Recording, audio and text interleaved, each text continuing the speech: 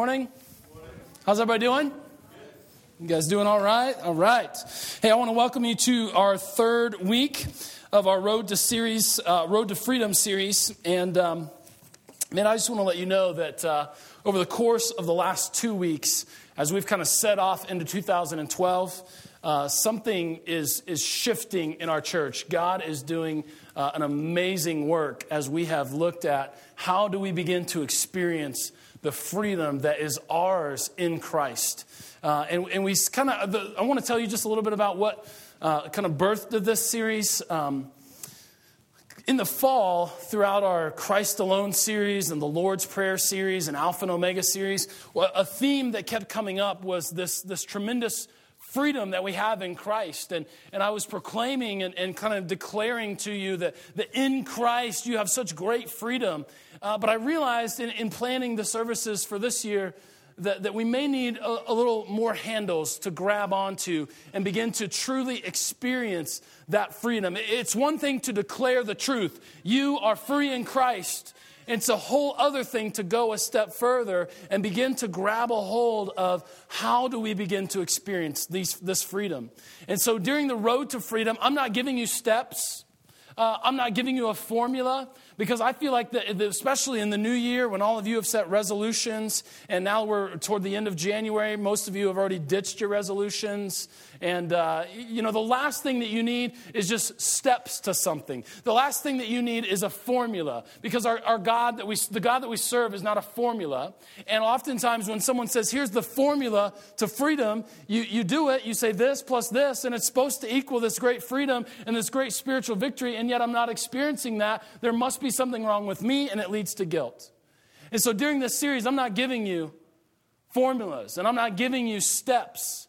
What I want to give you are foundations, freedom foundations on which we can build our lives and begin to live more and more into the freedom that we have in Christ. And we're kind of taking a topical look at this and saying, what is it in our lives that rob us of spiritual victory most often? And we're going to look at some big things. Like today we're looking at addiction.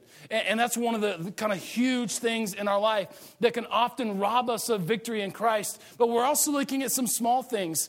Significant, or they may seem small, but really they're significant and they have a profound impact on our life. And we've spent the last 2 weeks looking at insecurity and anxiety.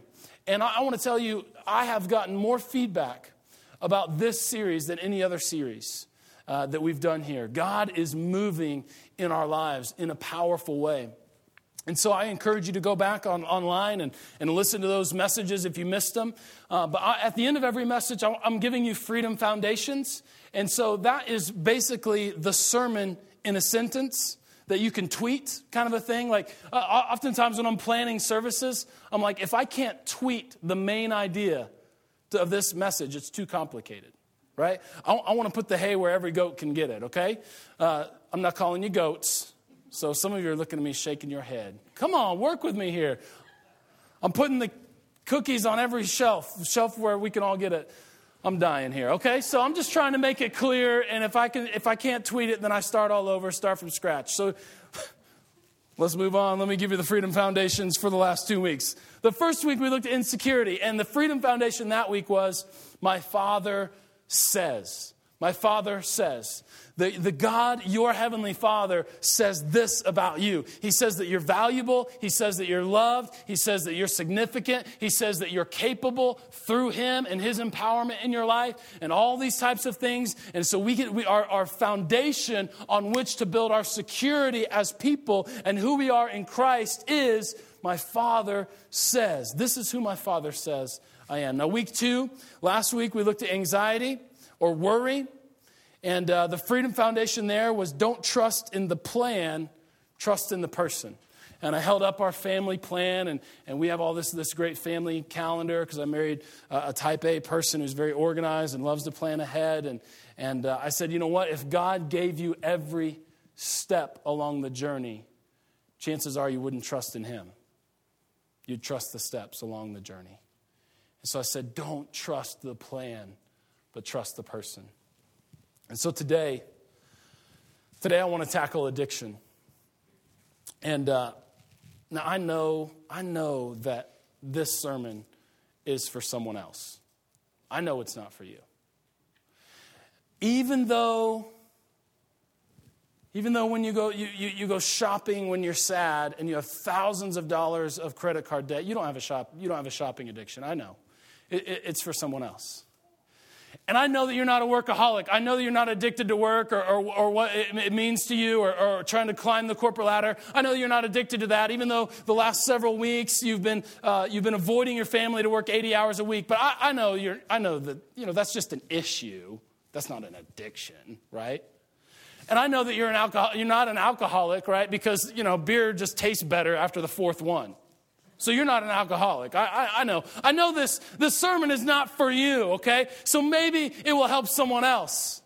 Now, that's a little rough around the edges, isn't it? There's a famous preacher, Whitfield, who said, I want to get this right. He says, "It is a poor sermon that gives no offense." It is a poor sermon that gives no offense. In other words, when we open up the Word of God that is as sharp as a double-edged sword, it's going to cut.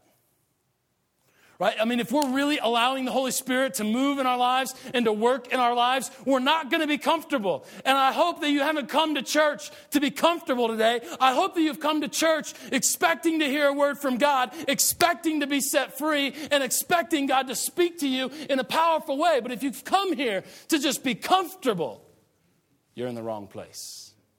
Because it is a poor sermon that gives no offense. There's going to be something said that will come a little too close to home, and you'll say, "Oh man, that preacher," and you'll be all mad at me. Don't be mad at me. I'm just the messenger. My prayer every Sunday morning is, God, just use me as your instrument. Just say through me what you desire to say to these people. So don't be mad at me.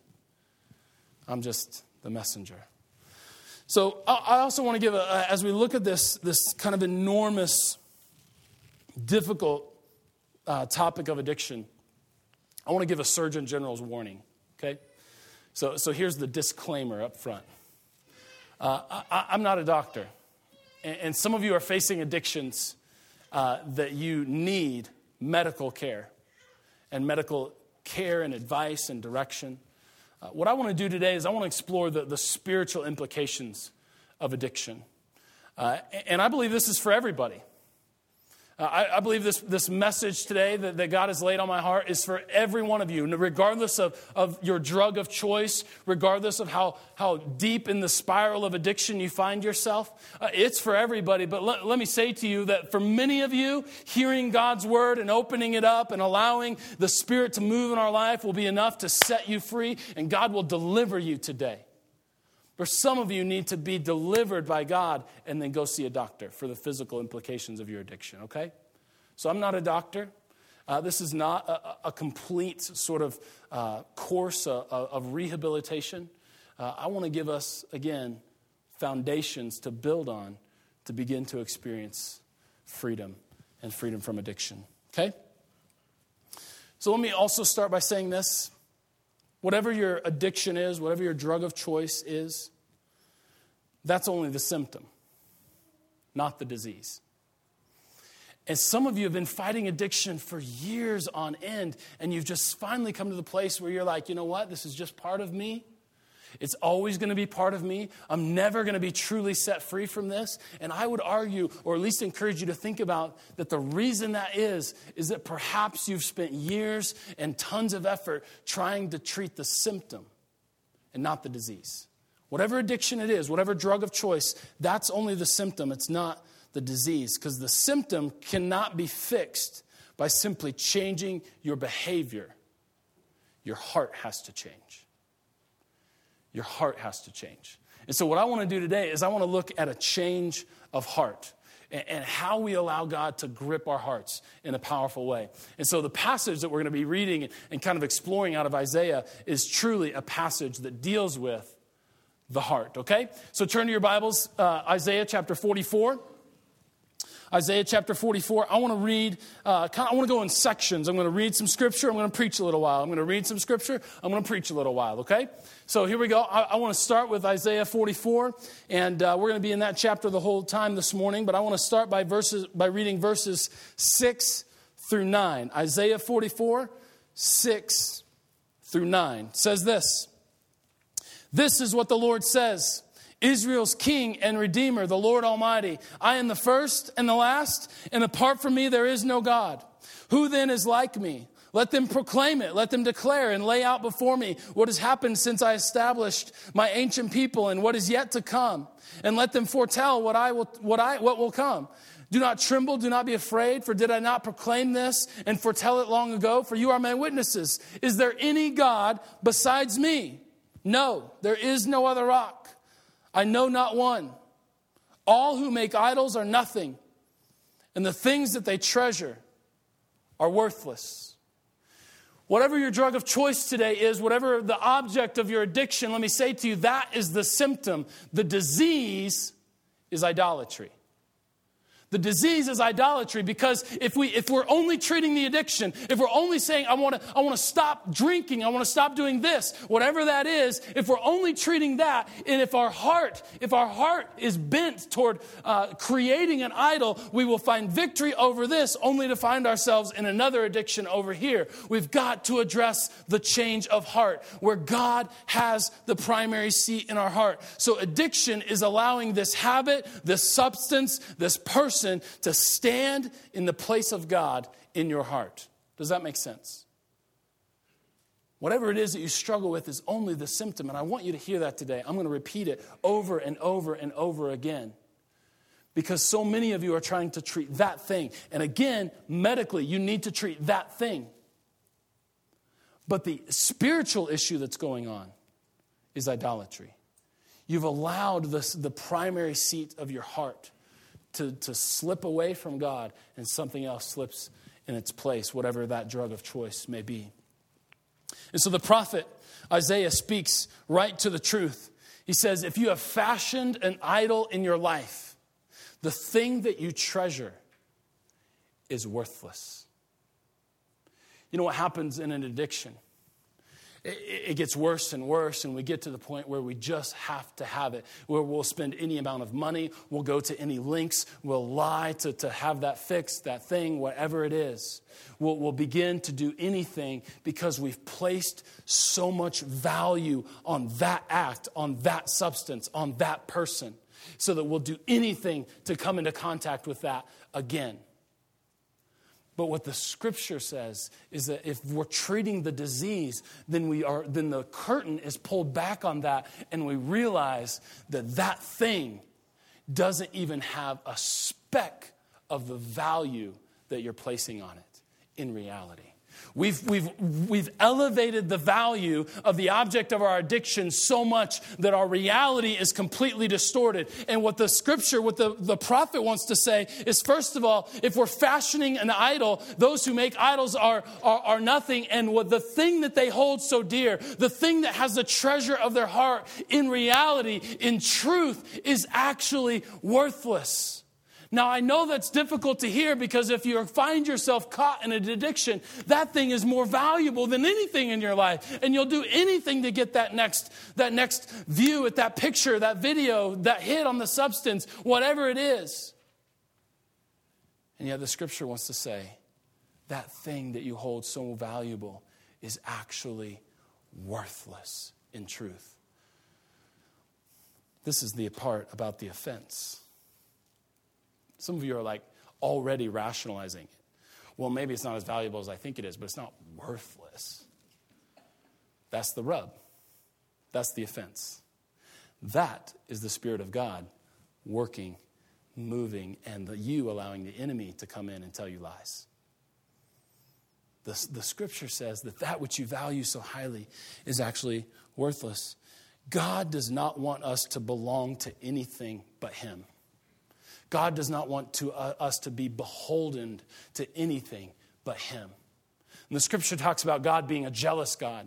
Is that just sort of because God has this attitude problem? Is God just kind of jealous because he's like off his rocker and he doesn't know what's going on, and he's just like has a bad attitude? No. God describes Himself as being a jealous God because He knows that He's the only one capable of standing in the center of your life and holding everything together. Because have you discovered that when you put this addiction at the center of your life and you'll do anything to get that and you'll do anything to feed that addiction, have you realized that things don't really go so well? Have you realized that your self-esteem goes down? Have you realized that your guilt goes up? And all of these things. But if we place the jealous God who deserves our all in the seat of our heart, God says, I'm jealous for you because I'm the only one in the universe that can properly sit in that place and hold that chair. I'm the only one that can handle that. I'm the only one that can handle the pressure of your life. I'm the only one that can handle all the pressure and all the responsibility and all the peer pressure of your life. It's me. And so put me in my proper place and put everything else in its proper place. So God just doesn't have an attitude problem when he talks about being jealous. God is saying, I'm the creator of the universe and the only one capable of sitting in the chair where I belong. Does that make sense? All right.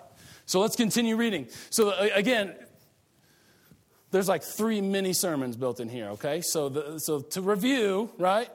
The addiction is the symptom and the disease is idolatry. Let's keep reading. Let's pick it up at verse 13. Isaiah 44, verse 13. And here in this section, we are going to pull the curtain back on addiction and realize what's really driving that thing, okay? So 13 through 20, I want to read. Okay, so the carpenter measures a line, and he makes an outline with a marker, and he roughs it out with chisels, and he makes it with compasses, and he shapes it in a human form in all of its glory, that it may dwell in a shrine. And then he cuts down cedars, or perhaps he took a cypress or an oak, and he let it grow among the trees of the forest, or planted a pine, and the rain made it grow. And then he uses it for fuel, for burning. Some of it he takes and he warms himself. He kindles a fire. He breaks bread. These are all proper uses of the tree that has grown in the forest, right?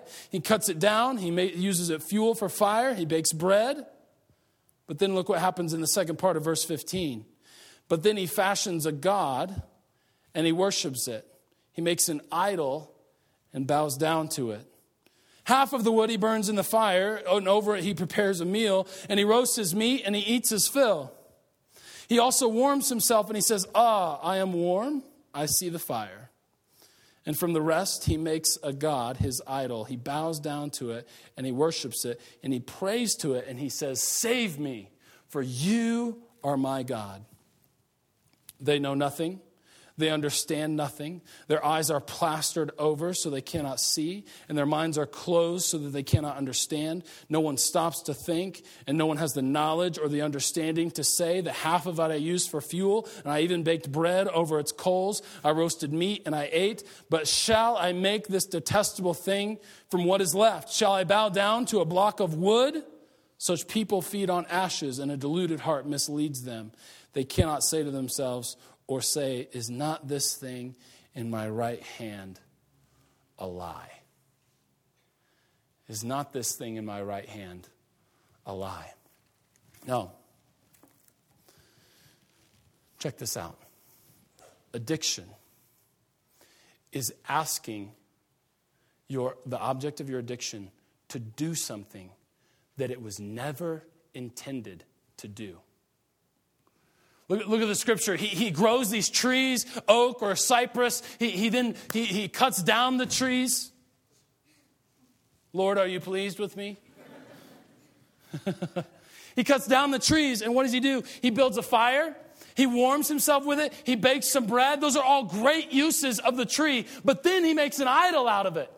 And he asks it to do something that the tree was never intended to do. He fashions an idol, and then he says to the tree, save me, for you are my God.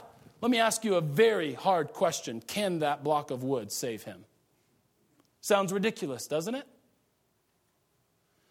Until we realize in our own life how many times the object of our addiction, we are asking it to do something that it was never intended to do, and in fact cannot do.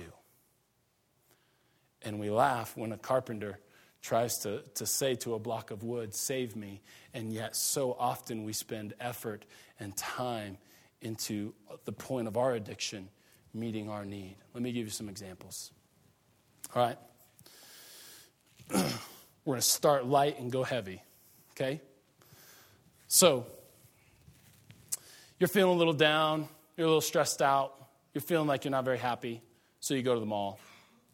And you feel like that having a handful of shopping bags is going to make you feel all better. And you feel like that handful of shopping bags is going to reduce the stress in your life. But let me tell you, you're asking those jeans to do something they were never intended to do. Jeans are meant to cover your booty, not reduce your stress. Are you with me? You all laugh because it hits home, right? I mean, you're asking a new pair of shoes to make you happy, and you laugh at the carpenter who's asking a block of wood to save him, right? So let me tell you, if your jeans are from the buckle, they may make your booty look good or better, but they're not going to reduce your stress. Are you with me now? Can I get an amen for buckle jeans? I knew there were some fans out there, all right? Buy them on sale. Because stewardship and all that stuff is important, all right? That's what I do, okay? We have derailed. Okay, late at night. Late at night, you're up studying, and all of a sudden, you call upon coffee to make you smarter. Right? And you're like, man, my mind is all mumble jumble. It's 3 a.m. in the morning. I got this test at 8 a.m. And so I'm going to call upon this coffee to make me smarter and clear my mind. Let me tell you, coffee will keep you awake, but it won't make you smarter. Okay? And it won't let you do better on the test. Some of you are like, I disagree. That's the rub. That's the objection, see? So we're calling upon this substance to do something that it was never intended and, in fact, cannot do. All right, I picked on the girls with the clothes and the buckle jeans. Maybe I was picking on myself a little bit too. Guys, you're just as bad with your big screen TVs and your loud stereo systems. And you're in a rough marriage and you're feeling bad. And so you go out and you think that the big screen TV is going to fix your marriage. And it turns out that watching movies is a lot more fun, but your marriage still sucks. Because you're asking that TV to do something it was never intended to do. Does that make sense? Let me keep giving us some examples. I want to really nail this point home. Food is a good thing and a necessary thing. But sometimes we call upon it to do things that it was never intended to do. Right? Because a lot of times addiction takes this thing that's very good, very necessary, but then twists it and again asks it to do something it simply cannot do. And so food is one of those things. It's a good thing. It's a necessary thing. But some of us are calling upon it to do things that it can never, ever do. You're calling upon food to keep your figure. But let me tell you, God measures beauty in a completely different way than our culture. And it's all right. You should eat healthy. You should take care of this body that God has given you. But you can't ask food to do something it simply cannot do. Sometimes we use food to beat loneliness. I know. 5 years ago, when we had no kids, and I don't even remember that life. But 5 years ago, when we moved here, Amy was traveling 25% of the time. She was gone 1 week, a full week out of every month. And so like the first time she leaves the house and, after 5 years of marriage and she leaves the house, I got the house all to myself. I'm like, this is awesome. And within 5 minutes of her leaving, I've got a movie playing way too loud. I'm in my boxers eating pizza and cream soda. It's amazing, right? The very next night, I'm like, I'm lonely, man. And what do? In my loneliness, I eat like ice cream by the gallon. They're like, 2 scoops. Nope, just give me the whole bucket. And I'm calling upon this ice cream to fix the loneliness. Do you think it worked? Here's the nature of the addiction. Sometimes it will work for a little while. Now, this is a stupid example, but work with me. While I'm eating the ice cream, I don't feel quite so lonely because I got chocolate chip cookie dough to keep me company. As soon as it's done, do I find myself less lonely or more? See, the addiction spirals down. Whatever it is that you're calling the addiction to do, it may be meant for a season or for a little while or for a few fleeting moments. But when you come to the other side of that action, you will find yourself deeper in the hole than when you started. That's the nature of addiction. Asking something to do that it was never intended to do. Sex is a good thing. It's intended to be an expression of intimacy between a man and a woman inside the covenant of marriage. That's the part that our culture misses nowadays, even in the church. Inside the covenant of marriage, it's a good thing. It's a healthy thing. It's an expression of the intimacy that is already there. And yet so many times, we look at that video, that picture, we explore sex outside of marriage, asking it to do something that in that context, it cannot do. You're asking that to chase the loneliness, but you will find yourself only more lonely. It simply cannot do what you're asking it to do. Now, I know I'm driving this point home, and we're going to get somewhere. Drugs and medicine began with a good purpose, to regulate imbalances in our body, to fight disease, to make us more healthy. But out of whack, it can do all kinds of things to our bodies. Work, career, vocation are a good thing, meant to give us a calling and a purpose and a way to provide for ourselves in our culture. But sometimes we elevate that to a place where we ask that to give us significance, that if we climb the corporate ladder, will count. And we're asking our work to give us this sense of worth, and it simply cannot do it. So what do? We work more hours to make more money so I can buy more things. Oftentimes, there's these multiple addictions that are coming together. If I have an addiction to shopping, there's only one way that I get money, and that's work. So I work more, so I have more money, so I can shop more, so I can be happy. Are you happy? No. So let me get a little bit more practical with this, because I think you guys get it. You're a sharp crowd. But here's the thing. The prophet Isaiah says, "Is this thing in my right hand, isn't this a lie?" And that's what I want you to really grab a hold of today. What I really want you to understand is that whatever the object of your addiction, and you're looking to fulfill a need it simply cannot fulfill, I want God and the Holy Spirit and the work in your life to realize, and for you to pull the curtain off your eyes and begin to look and say, this thing that I hold so dearly is in fact a lie. It cannot do what I'm asking it to do. It is not intended for that. It simply cannot meet that purpose. It doesn't matter how lonely I get. It doesn't matter how much I strive for happiness through all these kind of different avenues. This thing in my right hand is a lie. And I pray that God will help you to realize that. And I pray that all of us will realize that. That the spiritual issue is not the addiction, it's our heart. And if you can try and try and try to fix the addiction, but if your heart hasn't changed, at best you will find seasonal success or temporary success. And so here's what I want you to do. All of these things that I've mentioned, if you can get a handle on what you're looking for through the addiction, if you can get a handle on what you're asking that object to do, you have identified your trigger. And the trigger is whatever happens or however you feel just before you participate in the addiction.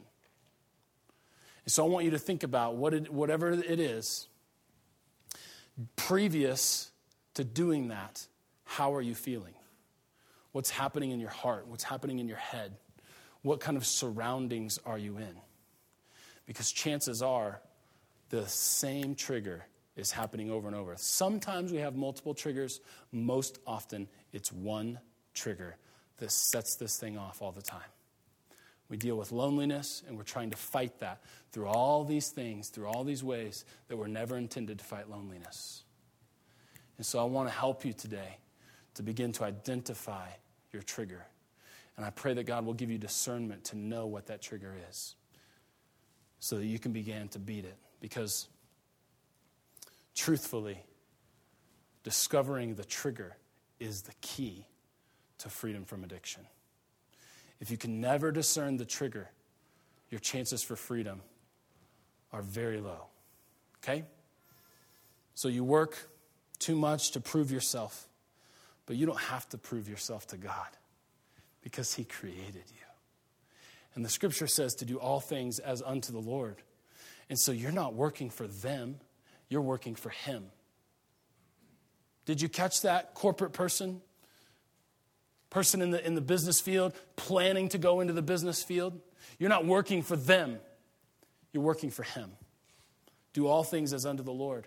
And you don't find your value in your work, because your work is not who you are. Your value is not in what you produce. God says that you're valuable. And you don't need to prove yourself to him. He created you. You're looking to the bottle for healing.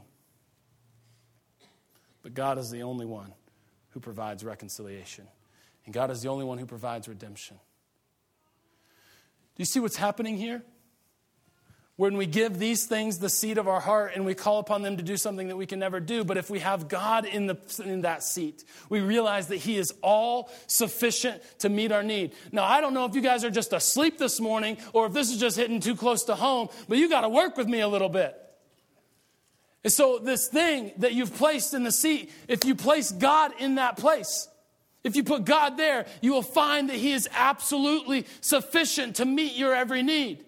So you look to the bottle for healing. You look to the alcohol to erase the past. And God wants to say, it's time for you to stop dwelling in what happened in the past. It's time for you to start looking forward to what I have for you in the future. That you can't change this, but you can redeem this. You know what I mean?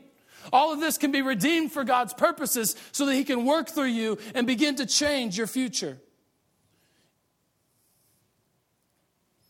You're looking at pornography to feel special and to chase away loneliness. But it is God and God alone who provides us with companionship. And the thing about pornography, guys, it's an issue with girls in our culture too, but primarily guys still, is that you don't have to work. You don't have to be in any kind of relationship for that woman to open herself up to you. And in our culture, that's pretty attractive. I don't have to do anything, and this girl just offers herself to me. But that's all based out of a lie. That a true and good and God-honoring relationship means you honor her. And again, the sexual part of your relationship becomes an expression of the love that's already there. Inside the covenant of marriage. Hear me, students. Inside the covenant of marriage. If you are sexually active with your girlfriend or boyfriend, you need to stop that. So many times we look to allow the loneliness to flee away. But I promise you, you will find yourself only more lonely. You will find yourself in a deeper hole than you ever were in before. And it is God and God alone who can lift us up and provide that companionship that you're looking for. So, first we need to identify our triggers. Discover what it is that's causing you to move into that. Sometimes it's something really profound, like that deep sense of loneliness. Other times it's something pretty simple, like I'm just bored. There's some of you that are churning to something every time you're bored, and that's your trigger. I'm bored, and so I do this, and it's not healthy, it's not good, and you're asking that to take away your boredom, which is something it was never intended to do, and in fact can't do. And so sometimes triggers are kind of this like, we need to deal with that because it's pretty deep. Other times you just need to make a list and start being productive.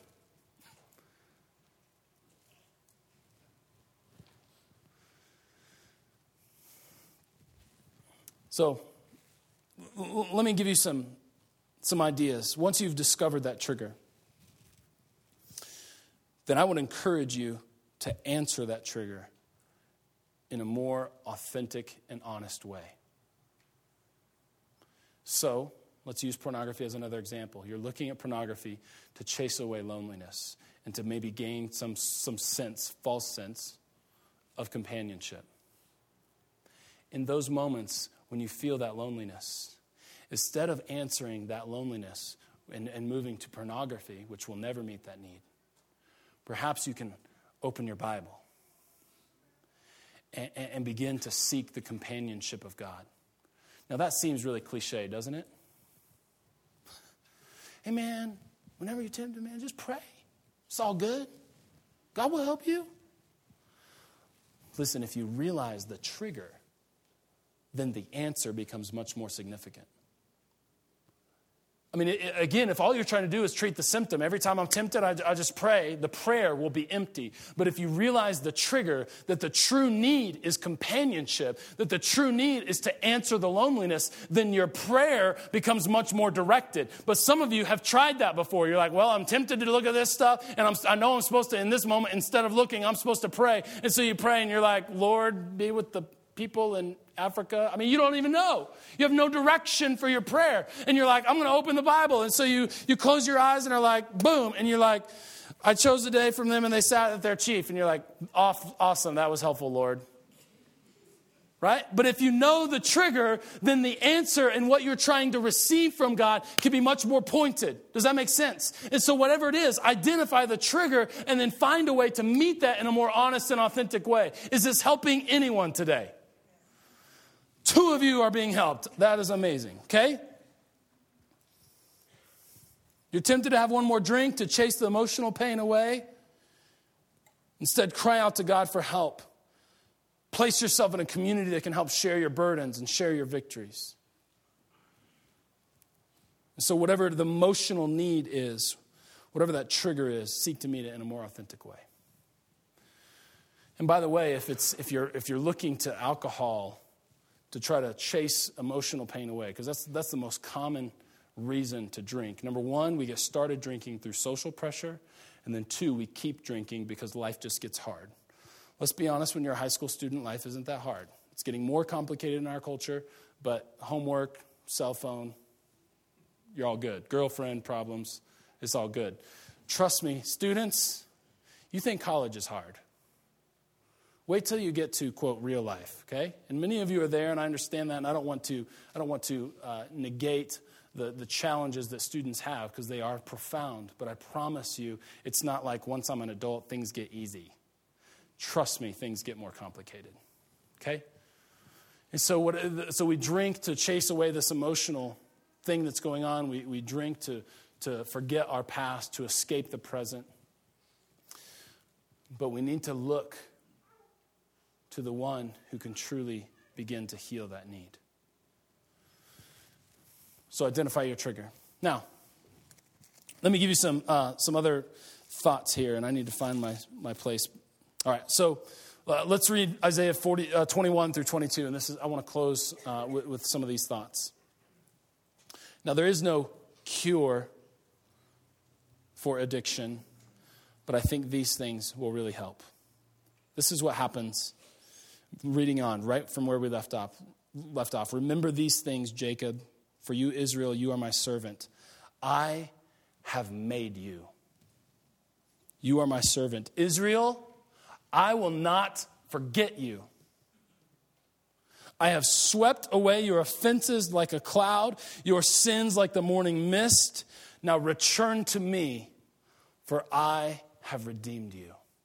So after you've identified your trigger, and after you've sought to meet that in a more honest and authentic way, one of the things that will move you from deliverance to true freedom, you know there's a difference, right?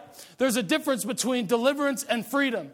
Because when we stop looking at pornography, we've been delivered from that. But God wants you to move on from being delivered into the freedom of living in purity. Because sometimes so many Christians are delivered and then we never live into the true freedom that God has for us. And so He wants to deliver you from your past and all that has gone on, and then redeem you for the future so that you can live in the true freedom of moving forward. He wants to deliver you, and then He wants you to free you. And so some of the things that we can do are found right here as this prophet speaks, Isaiah.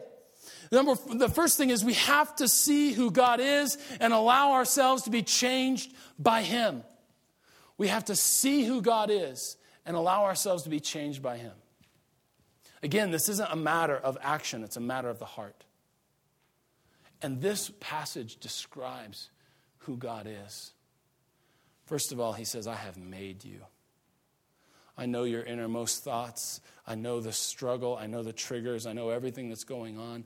I am your creator, and I see all the mess of your life, and yet I say to you, I love you. Some of us need to get a hold of a God who sees all of our mess and loves us. Because some of you feel like you got to get all your stuff straight and then come to God. But God wants to say to you, I see that all your stuff isn't straight. I see that your life is jacked up. But let me declare to you that I still love you. I have made you, and you are mine. Who God is our creator. Second thing, I will not forget you. Regardless of your struggle, your unfaithfulness, God remains faithful and God has not forgotten you. Some of you feel like you're so far removed from God that he has totally forgotten you. You feel like there's 1,000 steps back to God, and you got to like approach him and say, hey, remember me? God says, I have never forgotten you, and I've been waiting for you to return. The righteous man isn't the man who never falls down. The righteous man is the one who gets back up and returns. And that's, in fact, the third thing. God says, return to me. He says, return to me, for I have redeemed you. God is inviting you this morning to return from the addiction and back into his arms. God is inviting you to lose the idol in your life and place him in the seat where he belongs. Not because he has a bad attitude, but because he knows, and now we know, that he is the only one that can handle that spot. He's the only one that can hold everything together while sitting in the seat of your heart. Let me close by giving you your freedom foundation. My God can do what my drug never could. I'm using drug as a generic term, drug of choice, whatever it is. But may you realize today, in the true depths of your heart, that your God can do what your drug never could. And my prayer over us today is that we would experience not only deliverance, but freedom. Some of you today are in the throes of addiction and you need to be delivered. That's the first step. That's the first part of the process. Some of you have been delivered, but you're not really living in the freedom that God has made a way for you and that God has provided for you. And so you need to move from deliverance to freedom. Whatever it is today, I pray that you would open yourselves up to the work of his Spirit, that he might change you profoundly.